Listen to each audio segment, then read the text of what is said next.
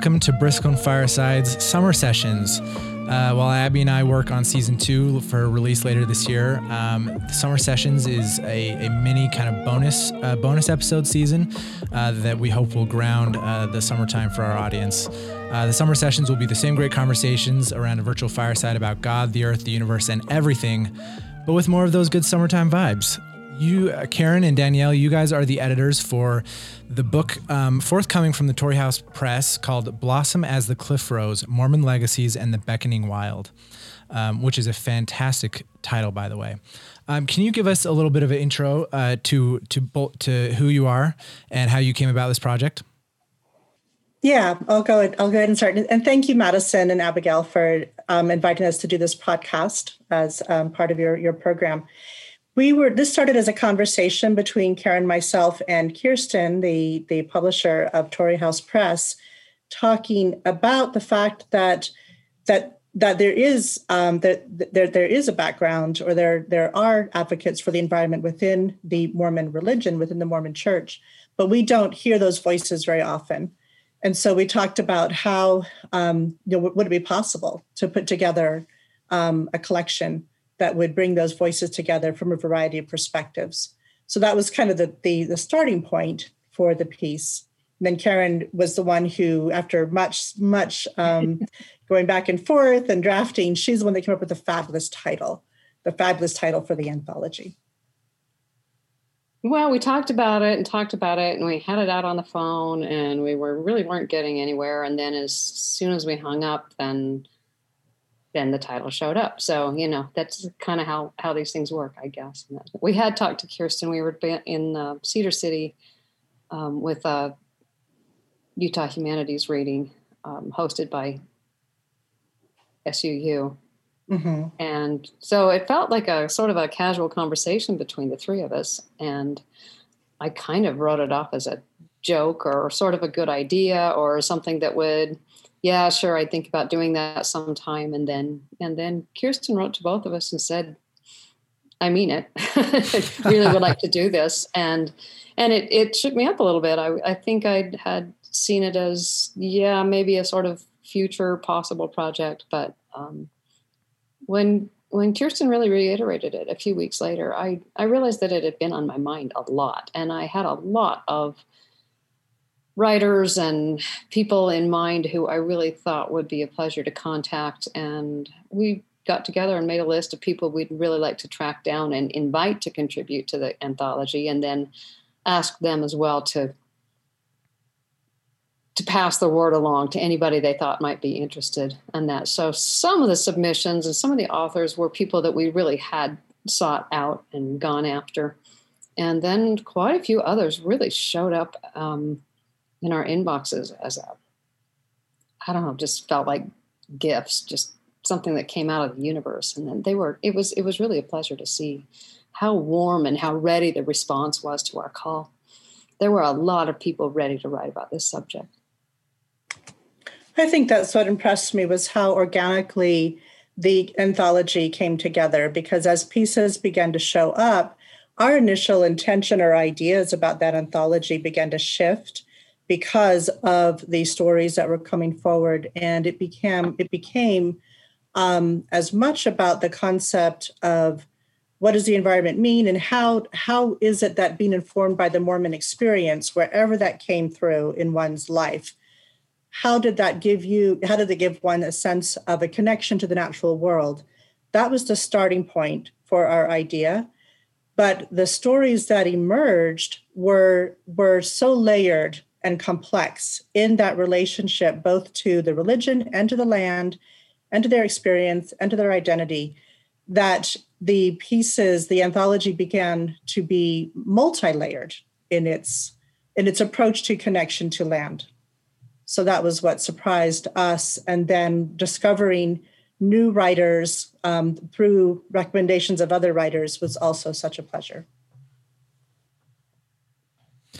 Yeah, no, I just perusing the contributor list, that there are some of your contributors who we've had on Briscoe and Firesides already, from George Handley to Catherine Knight Sontag. And actually Eric Jepson is going to have a bonus episode forthcoming that he sent us, so that it feels like we're already part of the family. Yeah, there were a lot of, and we really did want to, make a call to people who are committed to this particular genre and this subject matter. But there are also a lot of authors in this anthology who really don't see themselves as Mormon per se, and a lot of people who probably wouldn't have answered a standard call with those kinds of terms or those kinds of questions. We were very, very careful in composing a call for specifically and generally what we wanted, because we really wanted it to include people who have been profoundly affected by Mormon experience or ancestry. And remind me, and I'll talk about why we chose to use the word Mormon specifically, although it's a little bit of a difficult term right now. But there really were a lot of people outside of that sort of I don't mean standard, but practiced and committed, and names that often are recognized within this particular frame of reference. We really wanted to reach to writers who knew we wanted their voices and we wanted their experience. And in that sense, I know there are lots of different ways that we know our writers or that we admire people's work, but my many, many years of teaching at Utah Valley University has meant that I have read hundreds of spectacular writers and people really finding their voices outside of clean categories of Mormon heritage or Mormon culture or Mormon belief. We're just a bit on the margin outside of the sort of center of, Utah Valley's mecca for Latter-day Saint students. And so we get a lot of people with relationships to the Latter-day Saint church, but with very different ones and very different relations and attitudes and perspectives and distances and proximities to the mainstream church and because of that, we really wanted to emphasize, if you have been touched by this culture, if you have ancestry, if you have been converted or deconverted, we weren't looking necessarily only for believers, but for people who had been affected in some way or another in ways that made them who they were and established a relationship to the bigger natural world. And I think also what in our call, we made it clear that we were looking for a spectrum in terms of faith, in terms of belief, and that there was room for both, that spectrum of voices. Yeah, we made it clear we weren't necessarily looking for example, people like me. I'm deeply genetically, I guess, Latter-day Saint, in the sense of but we weren't looking for pioneer stories per se. We weren't looking for anything that maybe we might see as the standard tropes. So when some of the standard tropes did come up about Mormon ancestry or about ancestors who crossed the continent, or people who'd farmed or homesteaded, one of the things that was so striking about those stories is that they took on a very different tone and a very different perspective, and they were analytical or they were idiosyncratically responsive. So even the tropes that we sort of expected came to us almost unanimously in wonderfully surprising ways, really distinct to the authors, distinct to the experience. Yeah, I love that story that Danielle, you start off with, of your ancestor who, has that tragic experience of going missing right after she walks down the hill with her son. And that is the last time she's seen. And I feel like that's a perfect way of kind of introducing all of the different contributors to the book, even, and the varying faith perspectives that they have, and the relationship between her faith and her husband's faith, and that kind of spectrum that they span, and how those two experiences differ. Do you mind kind of relating that story here in a little bit greater depth, and then kind of describing why you chose to include that story?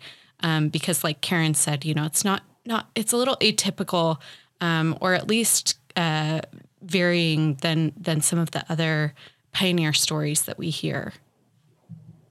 Yes, I'll be glad to.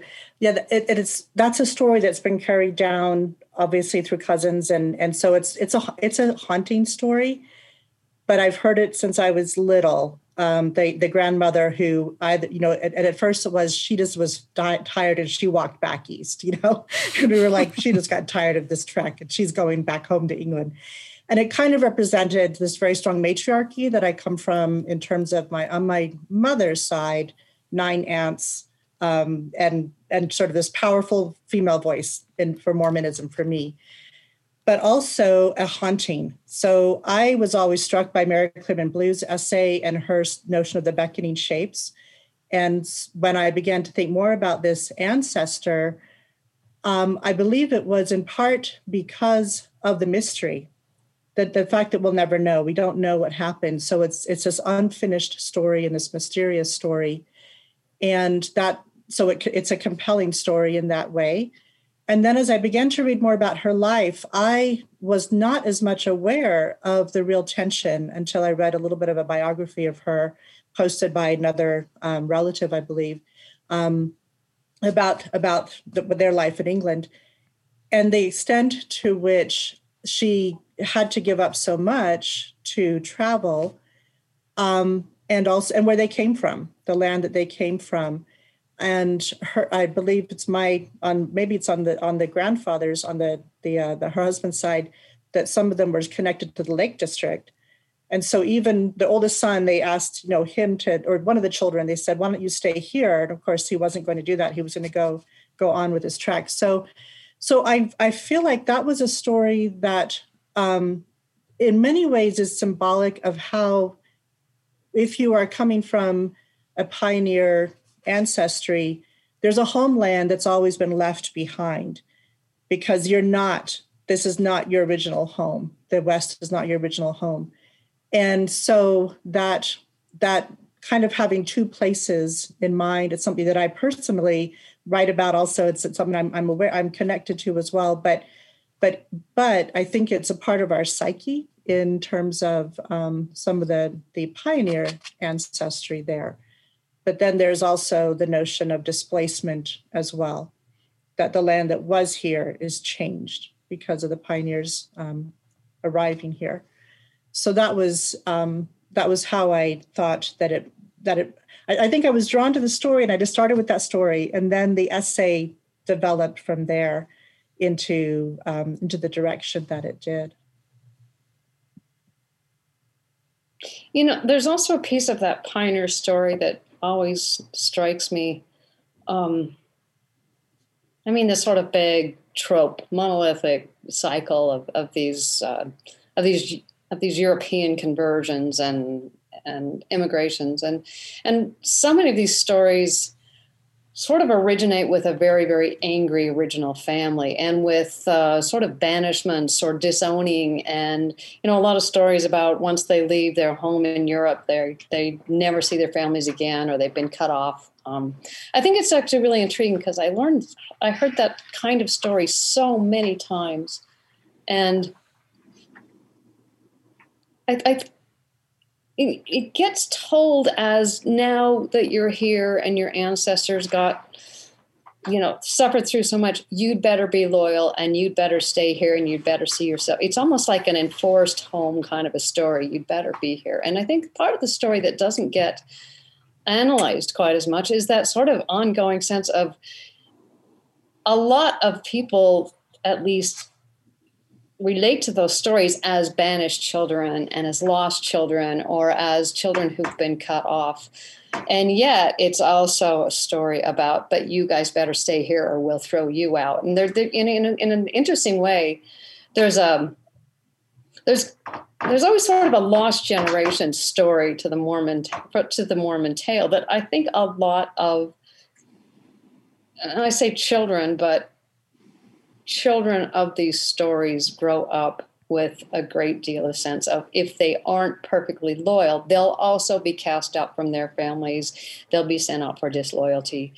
And I think there's that space of storytelling and a space of sort of silence for a lot of people who were raised with this, a lot of people who love their families, their landscape, their heritage, but have not fulfilled the story in quite the ways that their families have expected them to, who feel cut off from their own ability to tell that story, who have been disowned from that story in a certain way. And it's created a pocket of silence, but also a pocket of language that, again, I think really comes through in this particular collection. A lot of people who claim their families, who claim their heritage, who claim their relationships to a very, very complex Western phenomenon and religious movement, but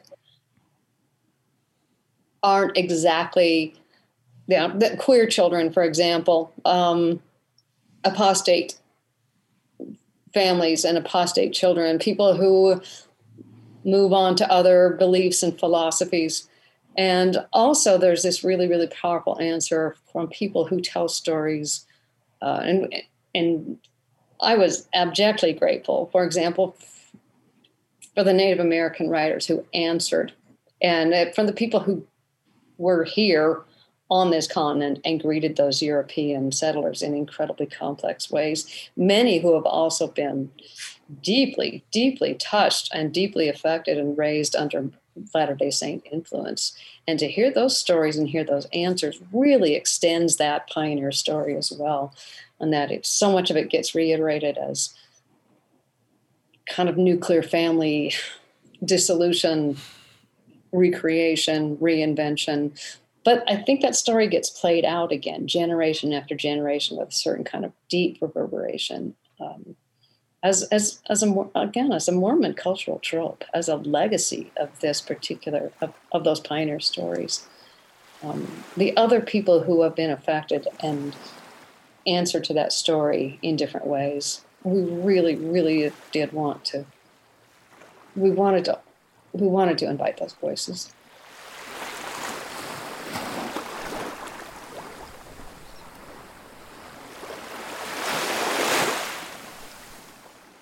Yeah, no, that's something that I immediately sensed when I started reading the book, was that this is a unique collection within the kind of the Mormon publishing world, right? That I'm not aware of many other anthologies of essays and poetry that draw so widely from such a diverse Mormon audience or Mormon community, right? That there are queer people who have submitted things to this book. There are people who are super active who have submitted things to this book. There are people who are not active at all what I love is that you've kind of used Mormonism as a cultural identity rather than just the being a Mormon is much bigger than just your membership in an institution, right? I've joked before earlier in the season that Mormonism has everything to do with construction on I-15 and Jell-O, that as much as it does with our membership to this religious community as well.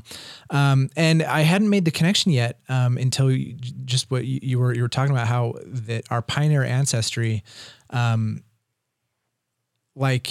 it's lodged in our almost a generational trauma of disconnection from land, because everyone left their homes to come to the United States. And then we left Missouri to go to Kirtland, Ohio. And then we left, or maybe I'm getting this wrong, but we left New York to go to Missouri to go to Ohio. And then we ended up fleeing out west.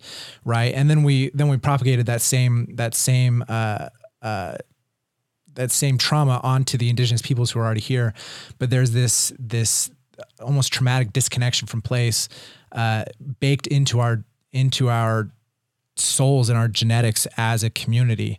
And you can almost see some of that same anxieties in our own people, that we have anxiety about being with our own families forever into the eternities, right? That it's this past thing and it's also this future thing. But I'm very interested because one of the premises of this book is that the wilderness, the desert wilderness of the West, is something that the Mormon imagination has just latched onto. What is it about the experience of the desert wilderness that has lodged itself in the Mormon imagination? I want to answer that a little bit, but I also just really quickly want to make sure that I'm including that I mentioned that there are several pieces here that don't speak directly of the Desert West. I'm thinking particularly of a beautiful essay by Sarah Newcomb, who writes about her sort of repatriation with her Tsimshian family in Alaska.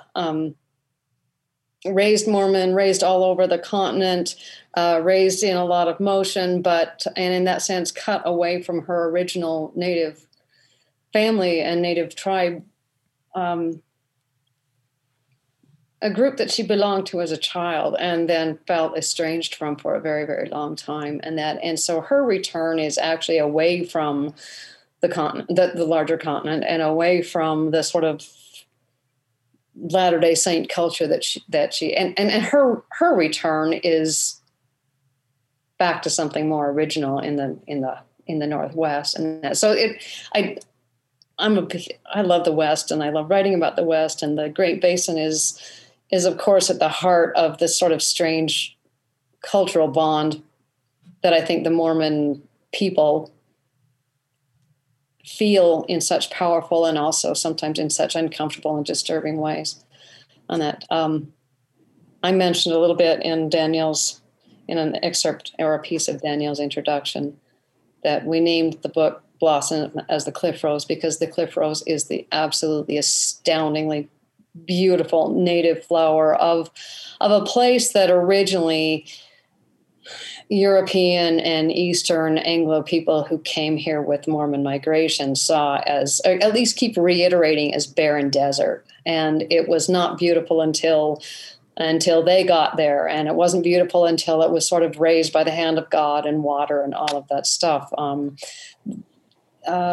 Writers like, for example, Jared Farmer really have shut down that myth that the Great Basin was just a barren desert where no one could inhabit. The Western Shoshone people, the Paiute people could live quite well with an incredible knowledge of native plants and native flora, in places now that are almost uninhabitable. As soon as the Mormons brought cattle, the desert was annihilated, in ways that at least the people who had lived here, it made it complete. It starved them slowly. It was horrific.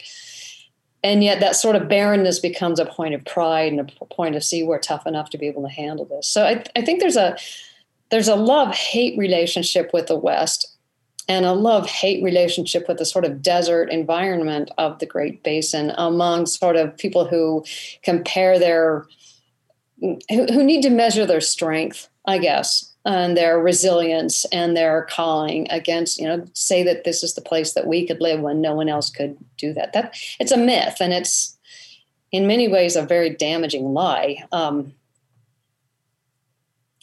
And yet you can document through literature, through journals, through accounts. Juanita Brooks talks about this quite a bit in many of the journals that she traces, the gradual sort of conversion of these Eastern eyes to the stunning beauty of the landscapes that they were traveling through. In many ways, the imperative to tame those landscapes meant, look how beautiful it is, but let's hurry up and change it and alter it. But there's also finally just a place where the power of the landscape itself, I think, just overtook the people who lived in it, who burned up in it, who saw the stars in it, who walked through it, who did find water in it, who admired the cities that other people had built thousands of years before. The stark and lush beauty of this landscape I think, changed a people who saw land, who saw beauty in very, very different ways before they came here. And I see this in probably all of us who now grow up here. I see it in my students. I certainly saw it in my children. That moment where the beauty of this place just sort of takes over you, goes into your cell structure, and you're screwed for life, because now this is where you live. This is where you are, and this is where we belong, or at least where we desperately want to belong. And I think there is that notion that in the Old Testament, which is very prevalent in the Mormon religion, that the desert is symbolic of so many things, symbolic of desolation, spirituality, sacredness. And I've often wondered, like, what if the beach had been our motif instead? I know. What if the coast had been what we focus on instead of the desert? Because the desert, there is a sense of either you will survive in it, or it will not, or you will not survive in it.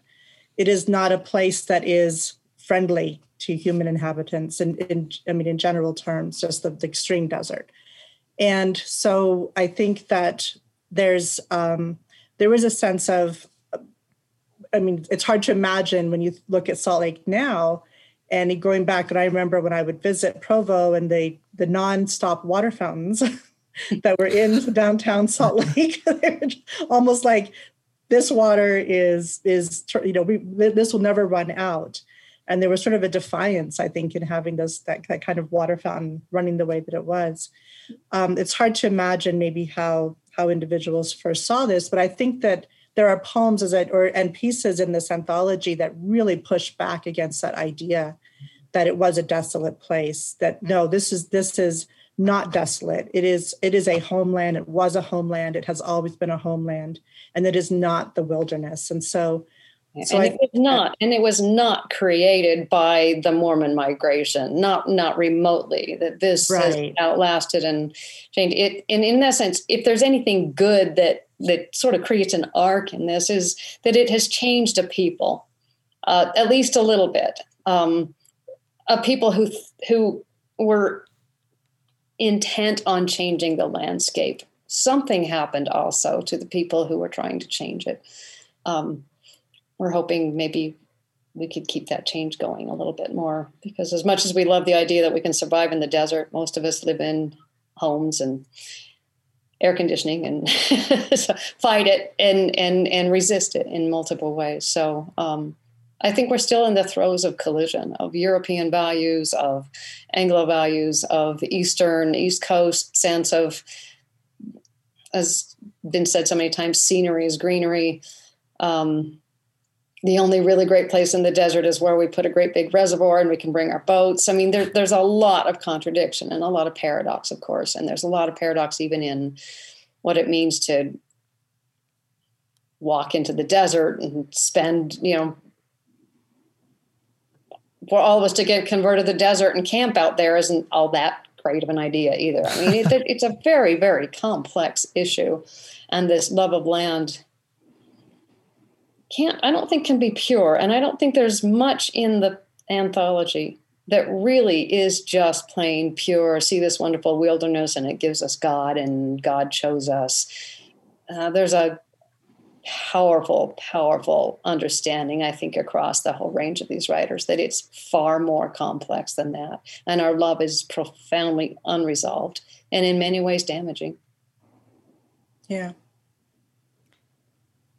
Yeah, just to bring up a point from one of your contributors, I remember reading an essay by George Hanley where he talks about, and him having grown up on the East Coast and then having traveled to the West Coast and eventually landing himself in Utah, but writing about how we kind of have this obsession with green and green as being healthy, or green as being kind of representative of nature and wilderness.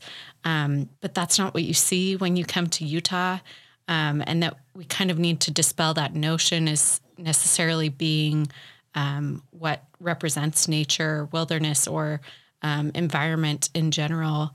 And I just kept thinking that as I was reading through, and even your essay, Danielle, and in your experience first coming to Utah as well, that these landscapes change, that they're not, unilateral and unilaterally representative of nature as just a single color or a single landscape or even, a single kind of group of species that exist, that it can look like anything, even this quote unquote barren landscape here in Utah. So I just appreciated those kind of inclusive notions of Utah as being still wild and wilderness and beautiful, despite maybe some of the more widely accepted notions of what makes something a beautiful landscape.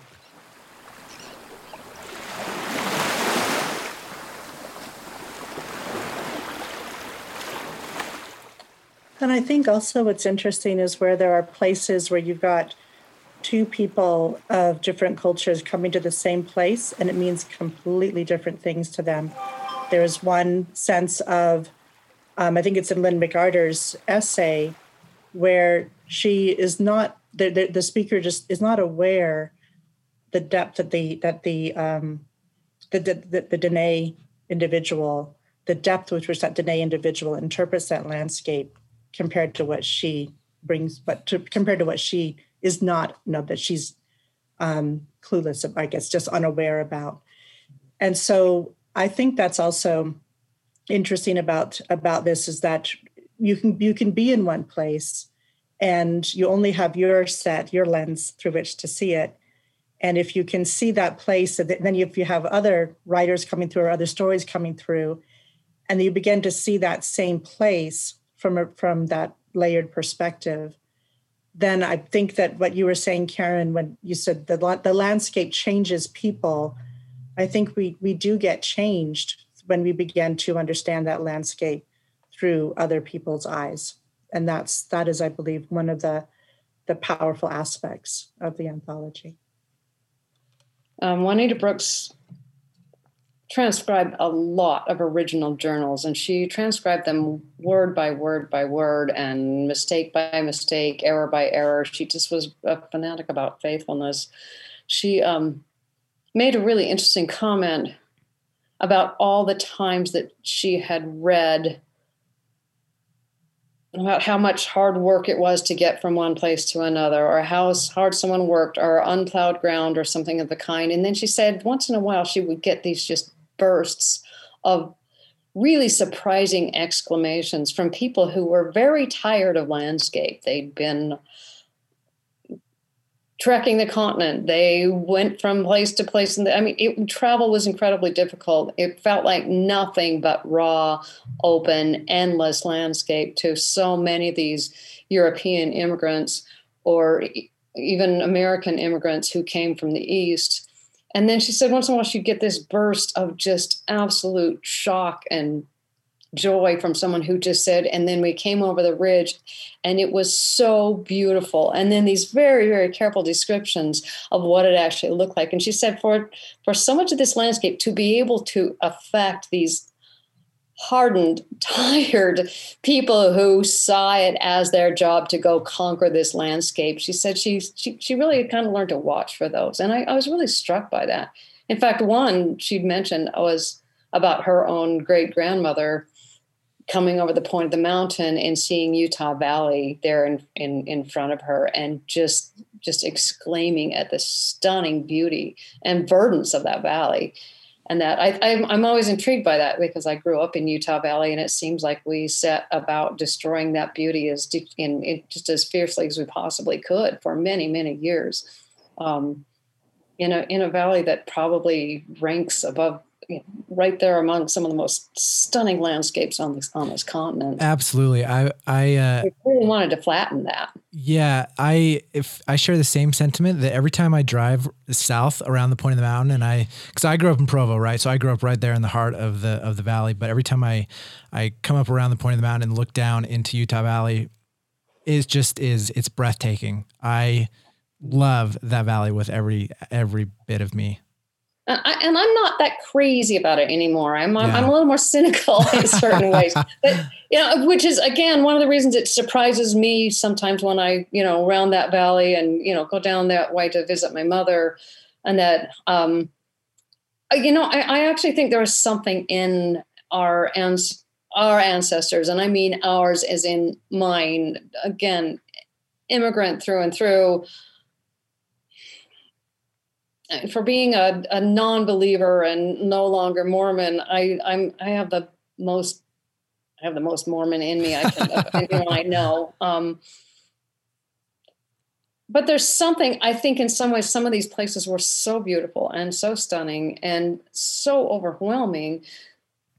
I think for very practical, very pragmatic people who are also sort of contending with the implications of displacing other people and justifying it, I think a lot of our original development, especially as we really kind of along the Wasatch Front, was actually designed to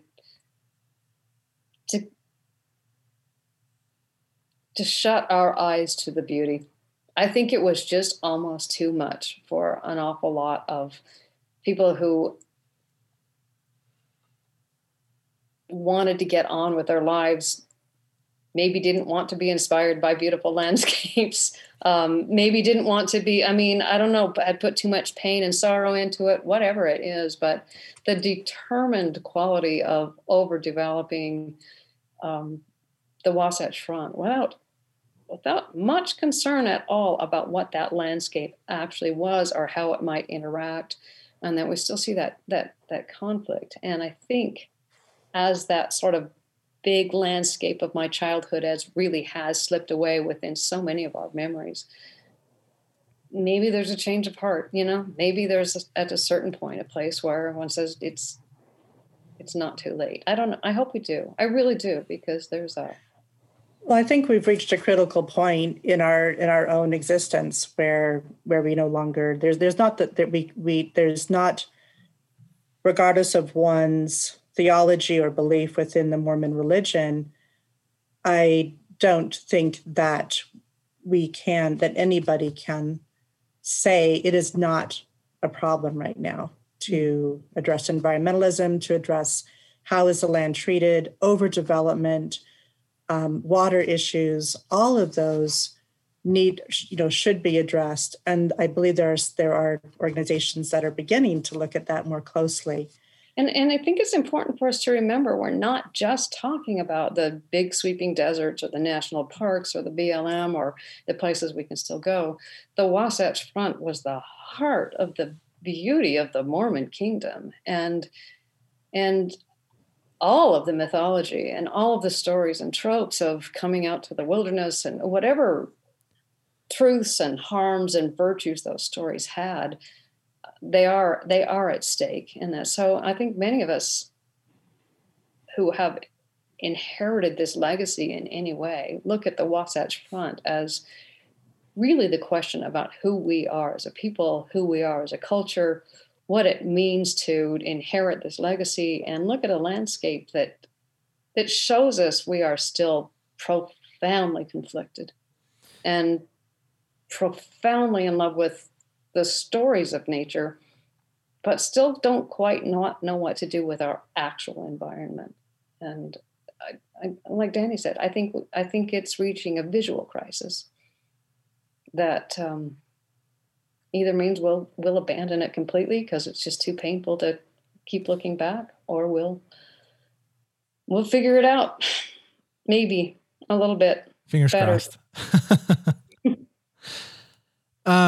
So I wanted to be sure that we touched on. So we already kind of related at the beginning how this anthology draws from a very diverse background of people, cultural Mormons, whether or not their affiliation with the church, is, or whatever, regardless of what their affiliation with the church is.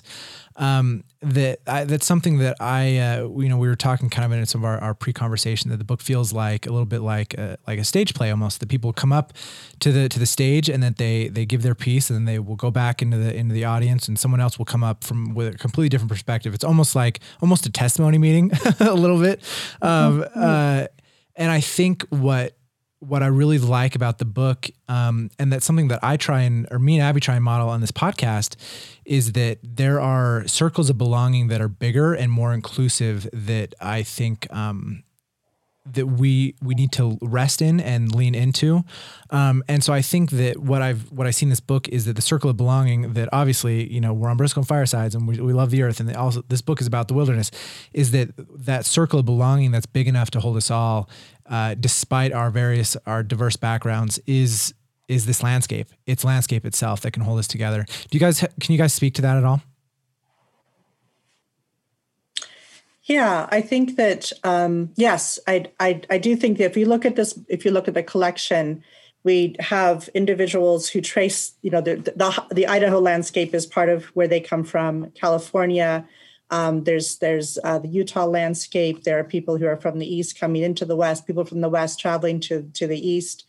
And so and yet that landscape is significant to them in part because of the stories, again, that come with that, whether it's stories of the ranching stories or indigenous people or whatever, however they might connect to it. So I think that's sort of I guess the hub and spoke aspect of the collection, or that idea of coming forward and telling, to me, that testimony meeting is a nice kind of an interesting metaphor, because you never know in testimony meeting what you're going to hear on any given Sunday. And so, you've got, so I think that to me is what's the nice surprising turns about this collection, as you'll finish one piece and then you'll go to another and and there's a sense of, similar place, but different story, similar experience, but different story. And but the landscape is what kind of ties it together, however we are viewing that. And I think going back to that idea of what happened when, individuals first come to this desert, how do they respond to it? If there's a story of trauma, as the one pioneer ancestor that I talk about, those children would have been traumatized by that event. And so they probably carried with them that homeland of England in their minds, lost their mother before they ever even settled here. So the beauty of the landscape, probably whether it unfolded to them or not, I think just that trauma would have been forefront to them understanding or interpreting the landscape after that. Whereas there's the other grandfather that I mentioned, the great-grandfather, who came across when he was 10 and thought it was the most fun thing a boy could do, to sleep out under the stars, to see the animals. It was exciting. And I think he carried that with him through his interpretation of the natural world. So I think in some ways, how there's various aspects of your experience. Is it one of feeling secure, or is it one of feeling displaced? And if that security is there, then there's, maybe you see it in a different way. If it's displacement or loss, then that landscape's going to have a different message to you. It'll have a different resonance for you. Karen, any thoughts? What was the question? It was kind of this idea that while we all come, we all have different affiliation levels with the church that is kind of our religious affiliations, right? But that somehow we can all be here together in this conversation about the earth, about the landscape, and that something me and Abby try to work on hard with this podcast is that your affiliation with the church is kind of secondary to your willingness to be here and be engaged in these environmental issues and to be part of that conversation. And that if we're going to talk about circles of belonging, I think that the circle of belonging that I think we need to lean into and rest in is that being the landscape. And the landscape is big enough to hold us all together regardless of our religious affiliations, right? That even though we are all Mormon by genetics and it's in our bones on some level, our affiliation with the church is almost secondary to our love of this landscape. I think that's true to a certain point. I think we can, but I'm not sure we're a majority, thinkers sure. on this. which really drove us and really made us think. I mean, this was actually a more, I think Danny can back me up on this one. At certain points, this was a really traumatic project for both of us for different reasons.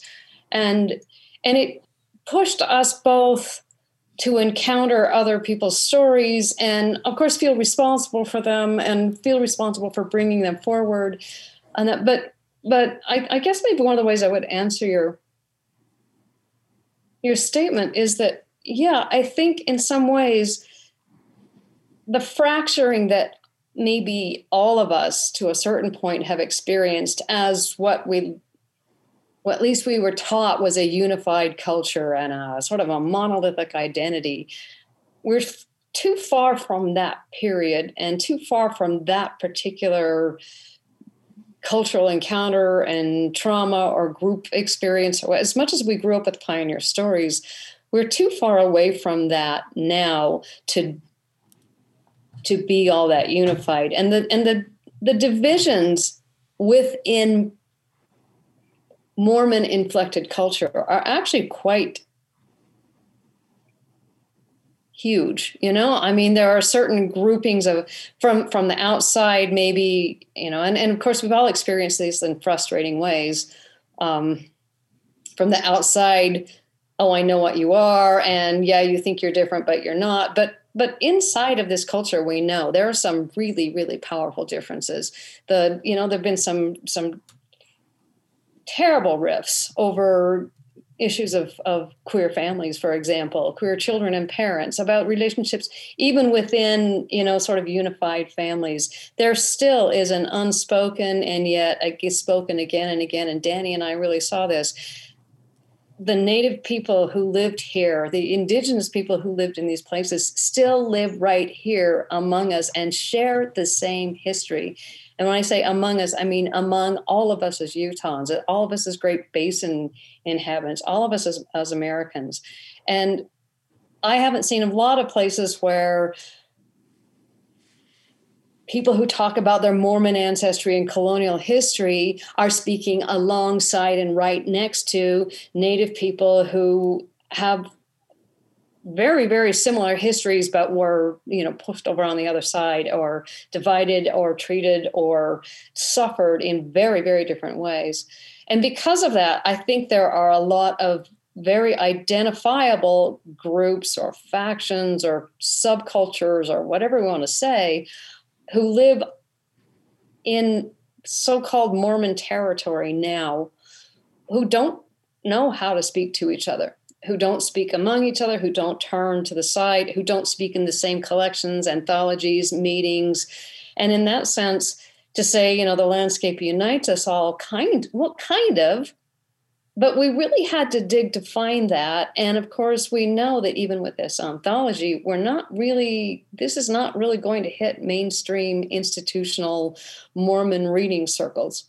And so I think one of the reasons the landscape is so powerful, and it keeps striking me, is it might be at least somewhere way, way back or really down on the ground, the thing that lets us turn and speak to each other again and speak in some kind of meaningful, united, recognizable way. And it's not like I'm looking for a big, happy family reunion. I'm kind of way past that. But I would like to claim what I have in common deeply and profoundly in relation to this landscape with my Mormon Idaho farmer cousins, who live very differently on the landscape than I do, and who see my environmentalism as a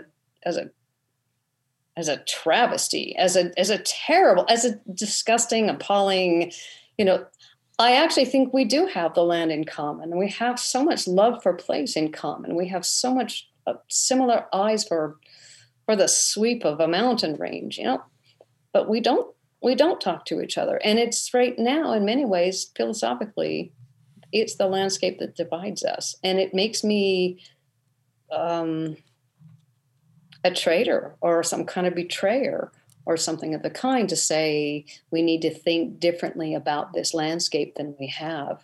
That I actually think we have a long way to go. And I'm not positive that saying, well, the landscape unites us all and is going to make things okay. maybe it will, but we're going to have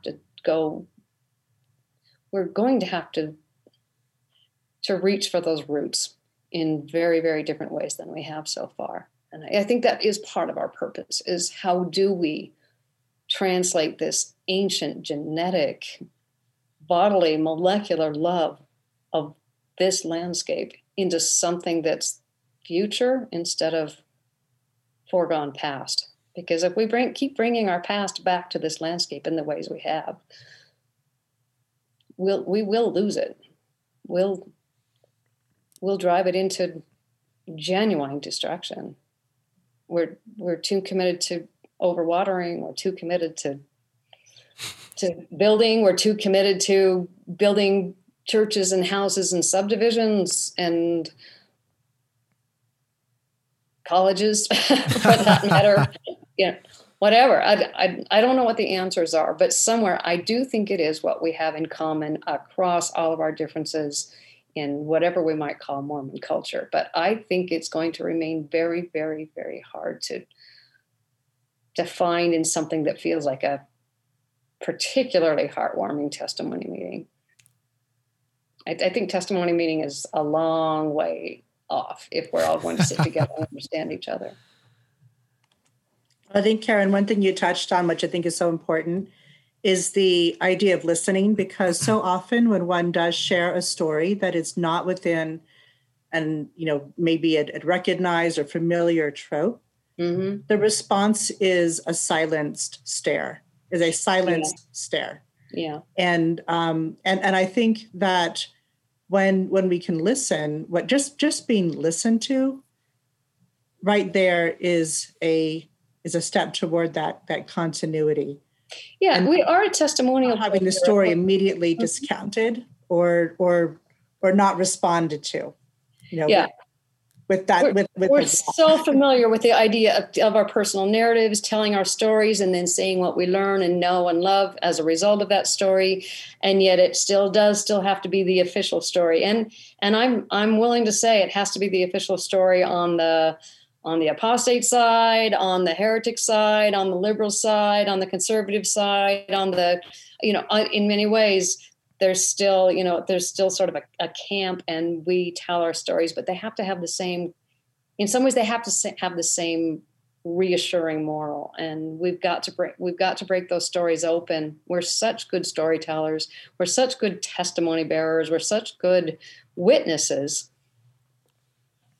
But there's a line that's very, very hard to cross. And we really did try to cross some of that in this book, to ask our writers to make themselves vulnerable. In fact, we sent several manuscripts back and said, everybody else who's contributed here has put themselves on the line in some way or another. Can you risk a little bit more? And gosh, they delivered so beautifully.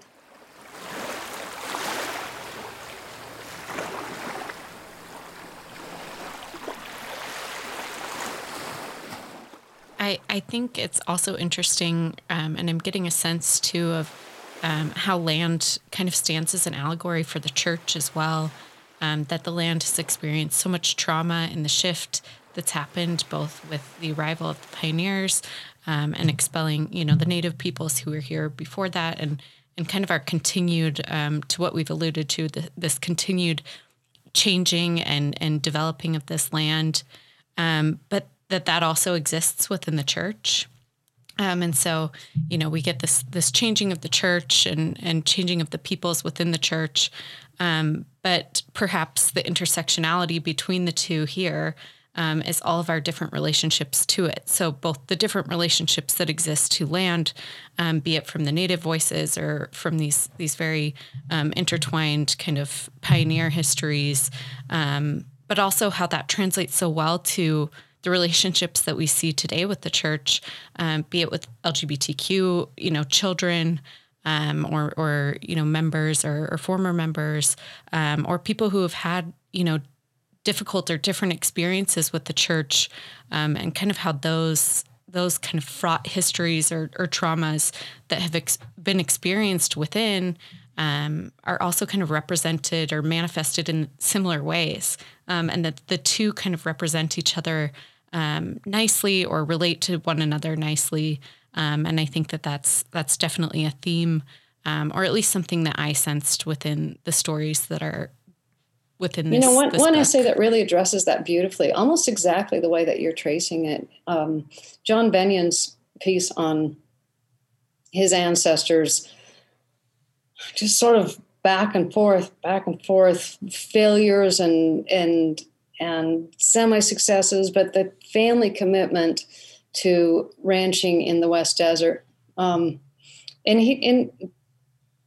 John Benyon is so frank and so articulate about the way his ancestors made terrible mistakes that wiped out huge swaths of delicate landscape, and yet his family's commitment to staying in the project, and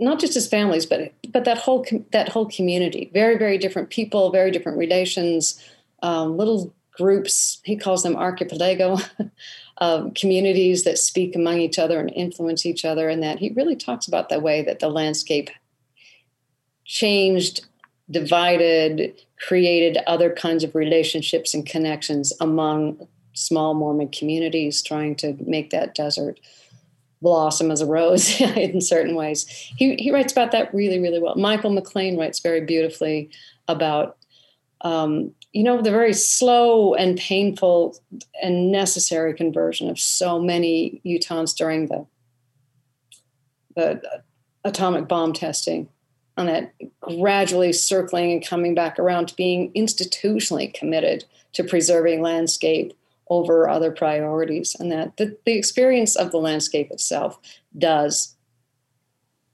affect us, does alter us if we can keep it up on that. So I do think, again, so many of our Latter-day Saint storytelling traditions are about the past and about preserving and cherishing a past. I hope we can move so many of them toward, okay, but what are we creating in the future? Something that's maybe not foregone, that's not entirely prophesied, that might be a surprise to all of us, that might not look the way we imagined it, as we learn from the landscape instead of 19th century traditions that don't meet the requirements of a place like this. I'm going to speak to. No, go. I was just speak to a couple of things you said, Karen, there about, first of all, looking to the past. If you look at Lisa Madsen-Rubilar's piece about Minerva Teichart, it was so timely without us realizing that it would be timely. At first, we thought, oh, this is going to be a documentation of something that will be lost from the Manti Temple.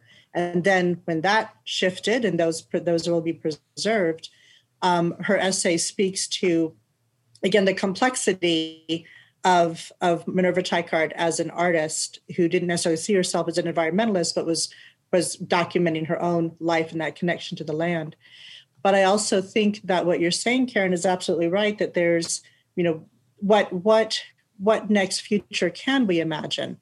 And I think that notion of an imagination going forward is very vital for our religion, I think, and for our faith, for the faith and the religion. But not just for the faith and the religion, but going forward in general. What do we imagine for the future, for our children, for this land? What will it look like? And I think it's been an interesting, of course, last year of what we've gone through with the pandemic. And prior to this, the dystopian novel and the dystopian view of the world was becoming really popular. And I'd sort of tease my daughter. I said, in a way, they're ideal because who goes first? Your teachers and your parents. And then it's just teenagers. Uh-huh. And they're in charge. They're trying to survive, but they're still in charge. But we've gone through this strange year. And I think there's a desire to be outside, a desire for the natural world, a desire to get away from the technology and the cubicle, wherever we have been sort of, part of before. There's a return now, I think, to that natural world. So So if we look back at our writers, what do they collectively imagine this future will be for each of them with that shared heritage, but going forward through their various spaces? If I can speak really quickly back to maybe Madison's question in another way, and follow through on what Danny's saying too. I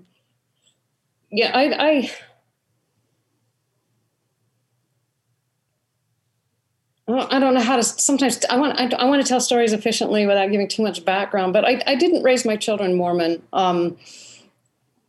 Their first cousins and their grandparents. So many of their family, and certainly a lot of their community, that they're very much aware of their heritage and of their to a certain point. But it's kind of mysterious to my kids. They're all in their 20s and 30s now, and as they grew up in the heart of the place their ancestors deposited them, the place that they belong to, at least in the sense that they have inherited this complex immigration, colonizing legacy, but this is the only home they know. And I think for me, when I was growing up, the fact that we lived in Utah in these mountains was absolutely bound up in my sense of God gave us this. We're the special people who belong to it. I loved the landscape because of those reasons, because it made me feel home, and chosen and picked. And every beautiful thing was because Heavenly Father gave it to us. And that was actually a very wonderful sensation for me as a child. And losing that, or gradually sort of separating my religion from my love of landscape, was actually because of that. Really complicated. And it's funny over the years as I watch my children, just bond with this landscape in very, very powerful ways, not just casually, but my son has committed his whole career to environmental issues on the ground, in the mountains, really doing the job. All of my children have found the desert, have found the mountains, have found, their sense of it, and have become extremely conscious about how to interact, how to be there, how to not, it matters to them profoundly. And it's been interesting for me to watch and to see. In fact, for a while, Danny knows I went through a little bit of a crisis because I'm retiring, and I thought, I'm finally just getting out of here. And I really thought seriously about buying a place in Colorado and telling my kids, "Okay, we're going away. We're finally," and all of them looked at me like I was completely crazy. There's like, this is our home. This is where we live. We're from Utah. We belong in Utah. And it's not that they don't go other places, but, for me, it's been incredibly powerful to see how the descendants of generations across the family tree of Mormon or German Lutheran immigrants to the West have found their sense of absolute, unequivocal, unquestionable place because of the landscape. And to them, it doesn't have the same connections it does for me. And it goes back in a certain way. They are desert rats because they have Mormon ancestry. This is a gift that their ancestors gave them, and it's a complicated gift. We don't answer to it in the ways maybe we're supposed to, but maybe the very best thing this legacy gave a whole generation of writers, thinkers, people who live in the Great Basin now, no matter what our ancestry is that sense of the land is our grounding. And if we can come to a point where we know that, believe that, accept it, and see that as our common cause, that's the best definition of religion I could possibly think of. Yes, I big agree with that. When you were speaking, it reminds me of actually one of the final paragraphs in the collection that you wrote, Karen. And I will try and read it. I'm not the best reader out louder. I'm not great at it.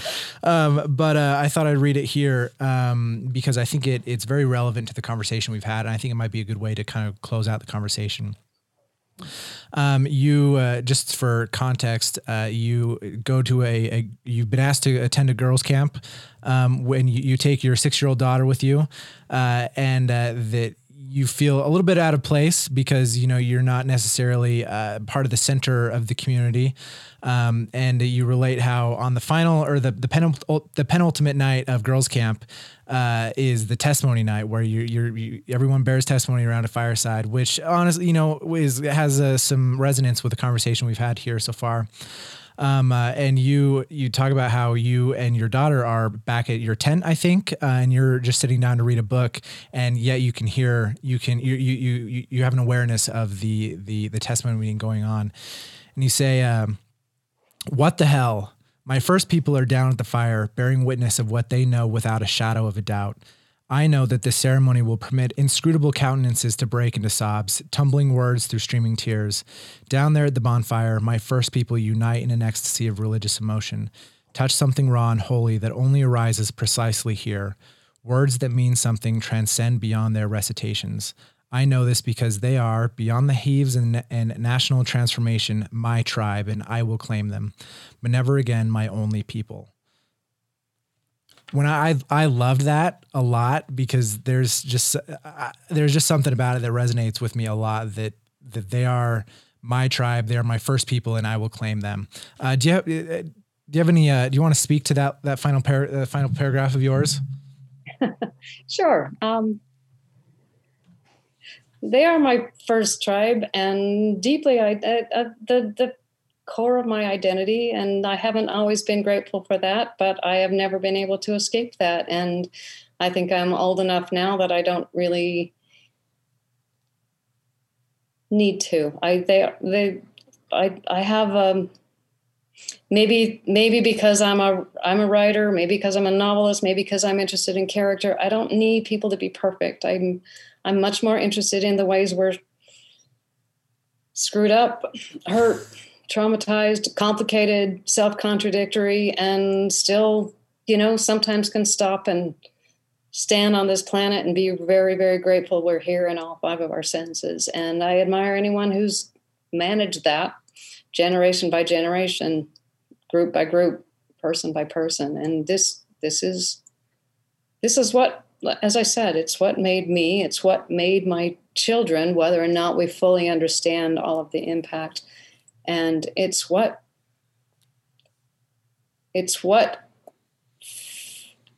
for whether this is good for the rest of the planet and the rest of the people on it or not, for me, it's what planted me here in a landscape that I love as part of who I am. I don't just mean landscape, a whole world, climate, planet, moment by moment.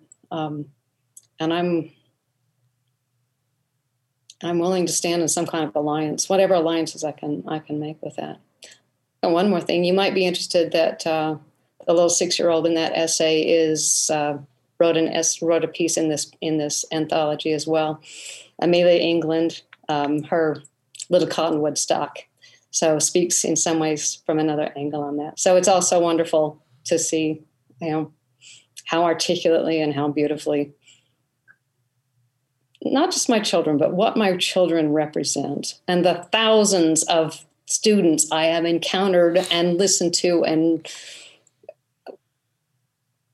this place belongs to you and your generation. And we'd better make it a good gift. And you'd better make it a good gift for the people who take it up beyond you. It's powerful. Thank you. Danielle, any final thoughts? I think, Karen, you just said that so beautifully. And I think it goes back to that notion of the circle of belonging, that the circle has to be much wider than it has been. And hopefully this anthology, to a certain extent, demonstrates that there's an expansiveness there, particularly in talking about the future and what are some possibilities for that, and the threats to that as well, and the threats for and what it means to exist on this planet from a variety of the cultures and perspectives, but in particular one that actually was started in the natural world It started in a place that regardless of one's belief was identified as a sacred grove, and started in the natural world. So the natural world is really our world. It's us. we are the natural world. That is who we are. We are part of that. And Kewin Lewis has an essay toward the end. I've known him for several years, and it was, to me, it was just this moment of just pure grace and gratitude to read his story and to hear his closure was, the Navajo, the Diné people say that all things will return to beauty. I mean, the whole story is about reconciling a converted Mormon and a Diné heritage, and reconciling that spirituality and its monstrosities and beauties. And